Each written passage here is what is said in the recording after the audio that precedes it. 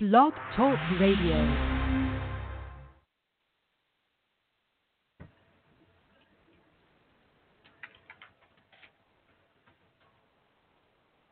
Well, hello. This is Renetta joining you here at Word Alive on Blog Talk Radio. Today is February the 4th, 2017.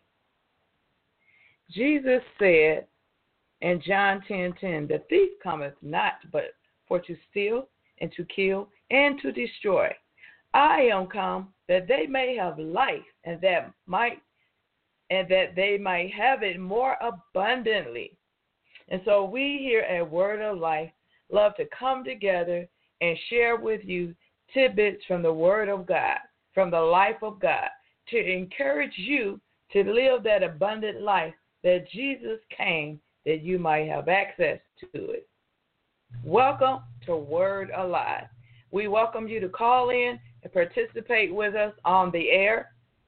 We welcome you to type in to the comment section.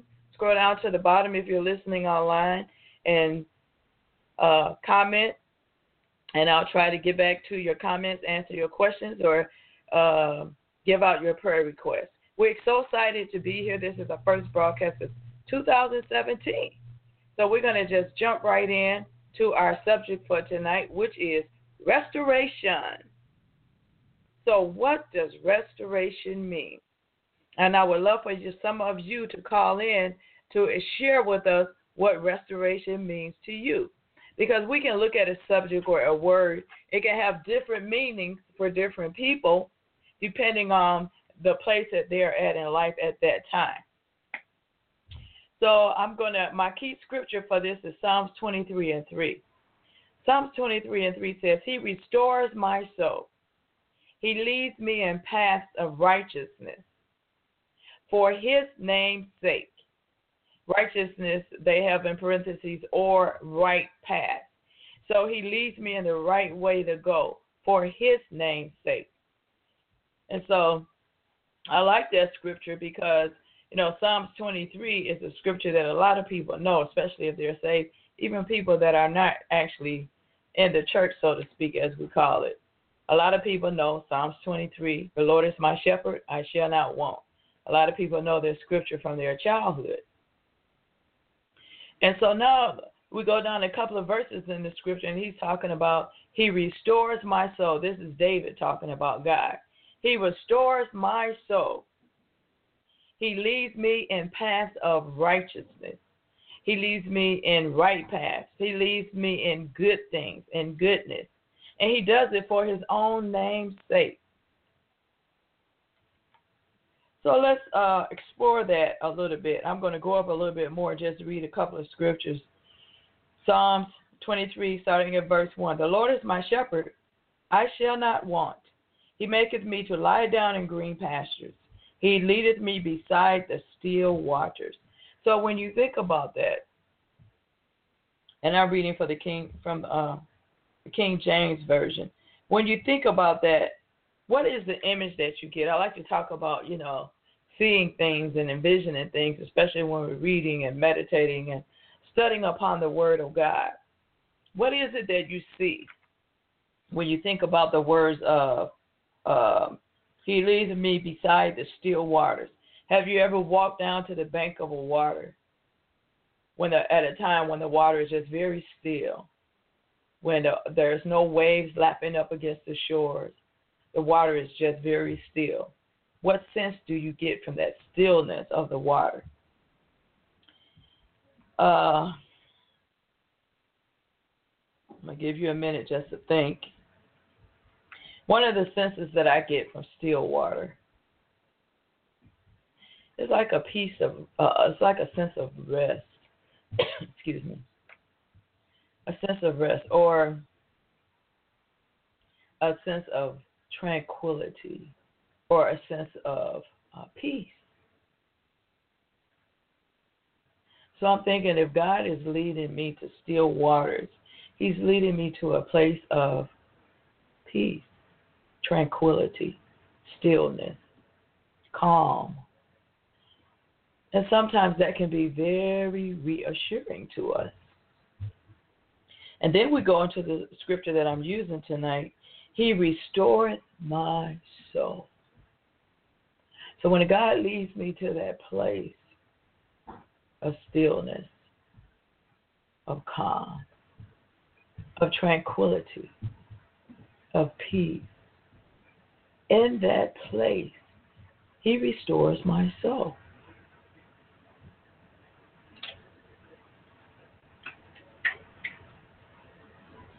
He leadeth me in the paths of righteousness for His name's sake.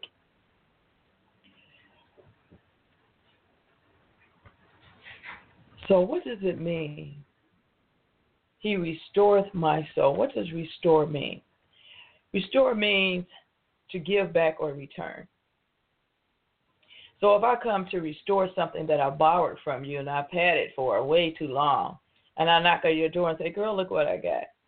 I'm restoring or giving back or returning to you something that I held that belongs to you. Restore means to put or bring back into existence or use. Okay, we can take an old piano that's been sitting around the house for years that belonged to mama or belonged to grandma. And one day we look at it and we say, you know what, I'm going to restore this because it came from my grandma. And I want to restore it back to its beauty and back to its sound. Restore it back to the intent that it was created to be used for. So I'm going to bring it back into existence as a piano that can be played and admired for its sound and its beauty. Another definition is to bring back to or put back into a formal, normal, or original state. To bring back to former, normal, or original state. And so when we look at the scripture where David is talking, this was after David had been rebuked for what he had done to Bathsheba's husband. Is when the sin had been revealed to him that you are the man who have committed this sin. It's your sin. And David's eyes had become open and he began to repent. And I haven't read that scripture yet. That's the next scripture I'm going to read. But in the book of Psalms, well, let's just go there now. In the book of Psalms 51, this is a part of David's repentance after God had revealed to him through Nathan what he had done, that he had committed this great sin.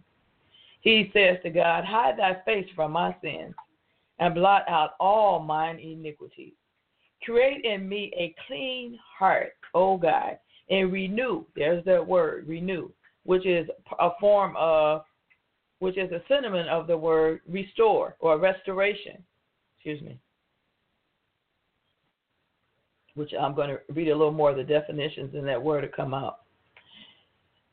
Restore unto me the joy. Oh, jump down too far. Sorry. Create in me a clean heart, O God, and renew a right spirit within me. Then he says, cast me not away from thy presence, and take not thy Holy Spirit from me. Restore unto me the joy of thy salvation, and uphold me with thy free spirit. Then will I teach transgressors thy way, and sinners shall be converted unto thee. Deliver me from blood guiltiness, O God, thou God of my salvation, and my tongue shall sing aloud of thy righteousness, your goodness, your right path. O Lord, open thou my lips, and my mouth shall show forth thy praise. For thou desirest not sacrifice, else would I give it. Thou delightest not in burnt offering. The sacrifices of God are a broken spirit, a broken and contrite heart, O God, thou wilt not despise. And so David is coming to God in this place of brokenness. He's coming to God in this place of the revelation of his sin, the revelation of the state that his heart is in, the revelation of how he has displeased God, the God whom he supposedly loves. He has gone against God's heart. He has gone against God's commandments, and he have committed great sin.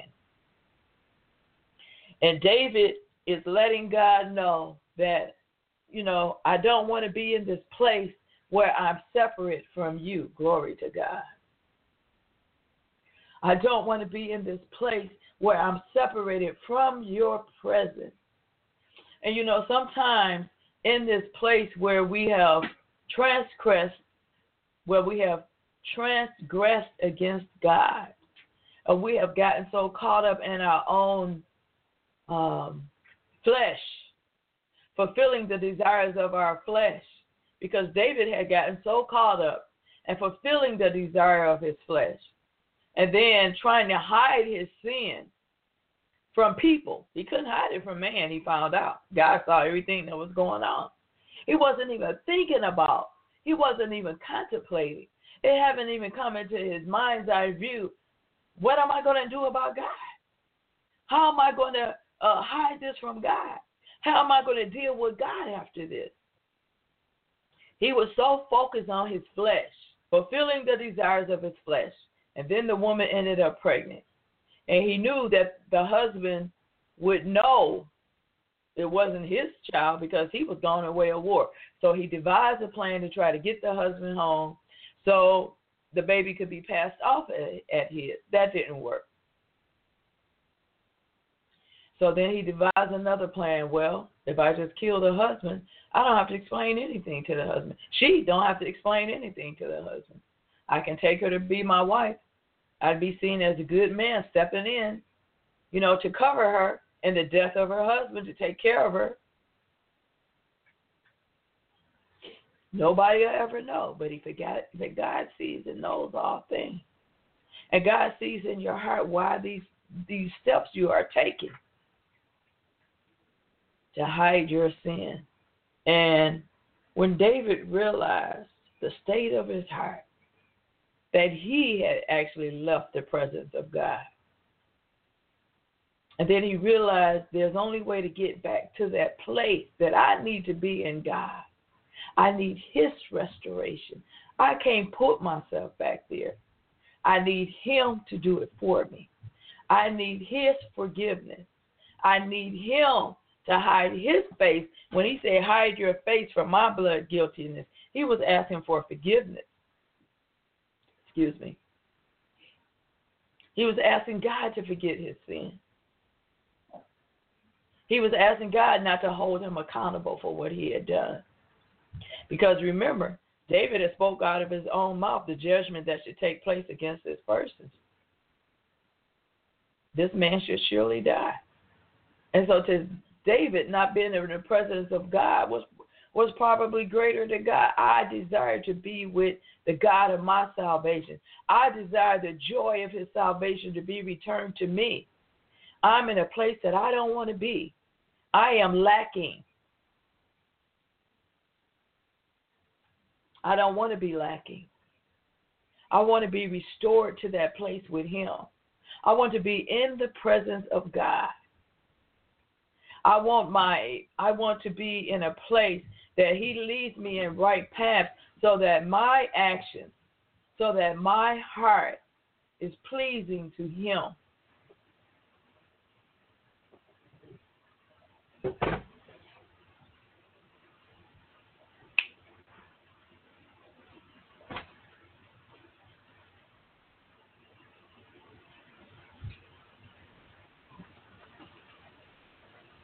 So let's look at the definition of restoration. The act of restoring, renewal, that's the word that came up in that scripture that I read. Revival. And a lot of times that's the word we use in the so-called church world. Revival. We say, let's have a revival. And it's kind of funny, but they say, well, let's have a revival and go invite all your unsaved friends to church during the revival. But revival means to revive something back to the place where it once was. So why they say go invite all the sinners, I don't know, because revival is for the saints. So let's look up I didn't look up the definition for revival, but let's look up the definition for revival.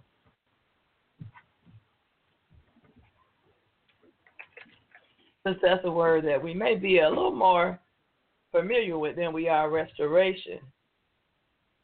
What does the dictionary say about restoration? About revival. Revival is restoration to life, and that's how you know when people die and they revive them. Consciousness, and I think of consciousness as awakeness, vigor, strength, restoration to use, restoration to acceptance, restoration of currency back to its former worth, an awakening in a church or community of interest in and care for matters relating to personal religion, an evangelistic service or a series of services for the purpose of affecting a religious awakening. And so if it's an awakening, then it's something that I can awaken you. So I say revival is for the saints of God because it's to awaken you back to your former state in God, to bring you to that place so you can think upon and recall the goodness of God in your own life, to awaken you, to restore you, to renew you, to revive you back to that place where you are aware that you are not in the presence of God that you was once in. To first awake you to where your heart is right now, because David first became aware of where he was.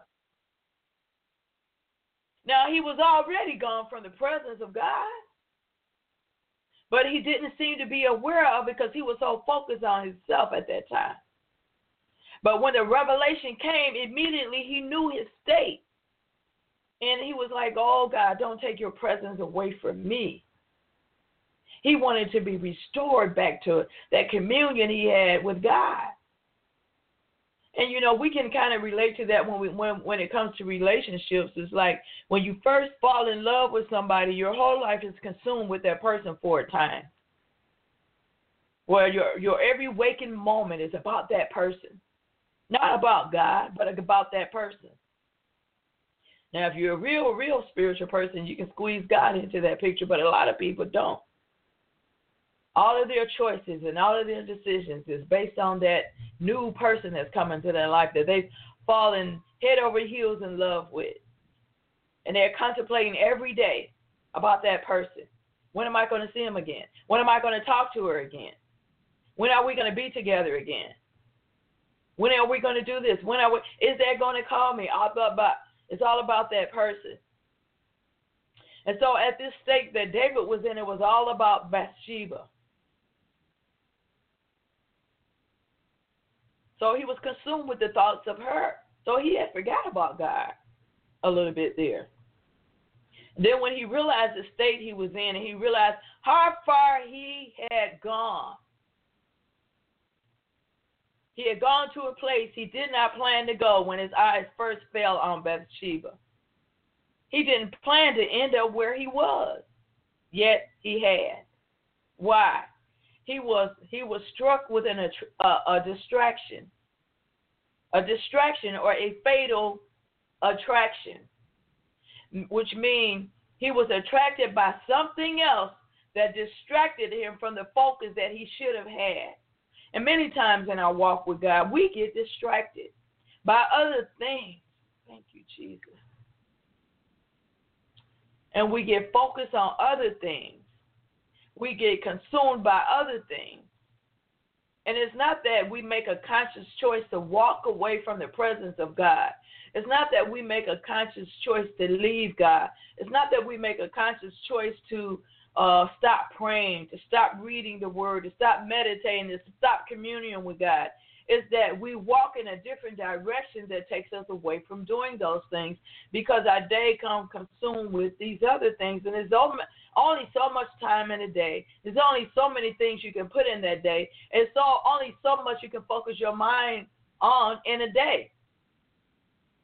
And once you have practiced consuming your thoughts, consuming your mind, consuming your heart with certain things, unaware, you get to a place where you have distanced yourself from God.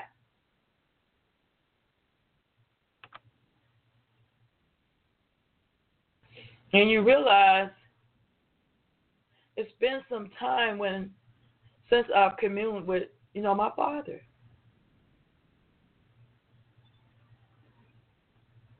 Something happens in your life that sparks a desire within you to be back to that place.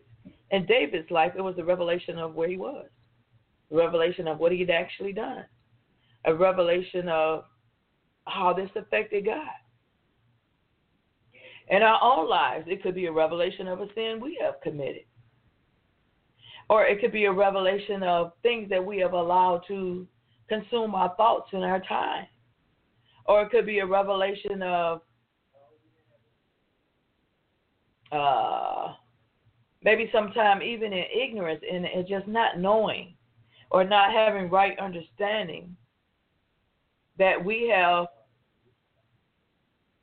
gone to a place that we didn't plan to go in our hearts, in our spirits, and then in our actions. And then we look back and we say, well, how did I get here? Well, what happened? And then we get to that place where we're like David, oh God, have mercy on me. Because you know that you love God, and God knows you love him. God knows that David loved him. That's why he reached out to David, because he knew David had went to a place he didn't plan to go. And he knew he could reach David yet. He could still reach him because he knew David's heart. I mean, sometimes we do things in our life that take us to different places, but God knows that in the depths of our spirit, God knows that in the depths of our heart, we want him more than anything. We have just allowed ourselves to get distracted. And even beyond that, the cares of life can really do a number on us. So every once in a while, we have to come back and we have to revisit restoration, revival, renewal, refreshing. We have to get to a place so that we can reconnect to the God of our salvation, so that we can reconnect to that presence of God where we commune with him in it. Well, we can get to that place where there's nothing between me and my Savior. I'm not going to let any thoughts come in. This is my time with you. I'm not going to let the TV distract me. I'm turning the ringer off on my phone. I'm not going to let the phone distract me. I'm turning my computer off and opening up my paper Bible, because as I scroll through the scripture, I don't want something popping up on my screen to distract me. So I'm going to open my paper Bible and go to the scripture that you're leading me to, so that I can hear from you without any distraction.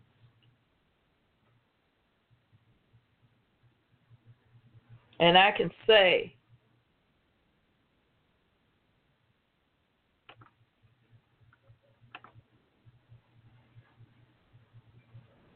restore my soul.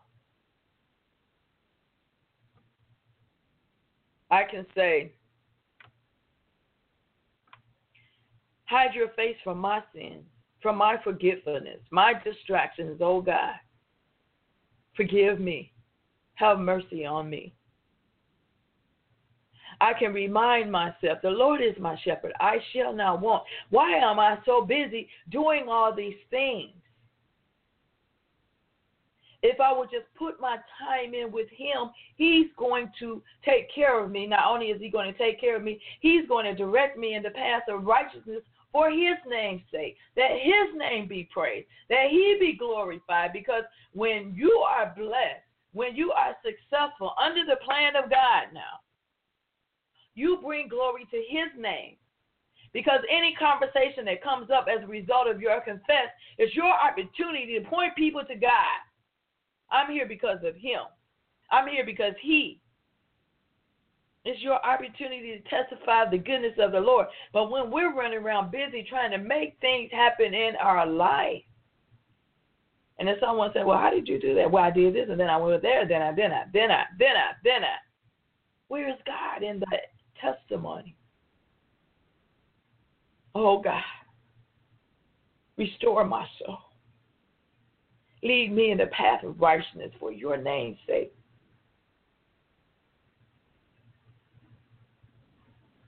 Because sometimes it's what we're facing that causes us to turn to other avenues to make things happen in our lives.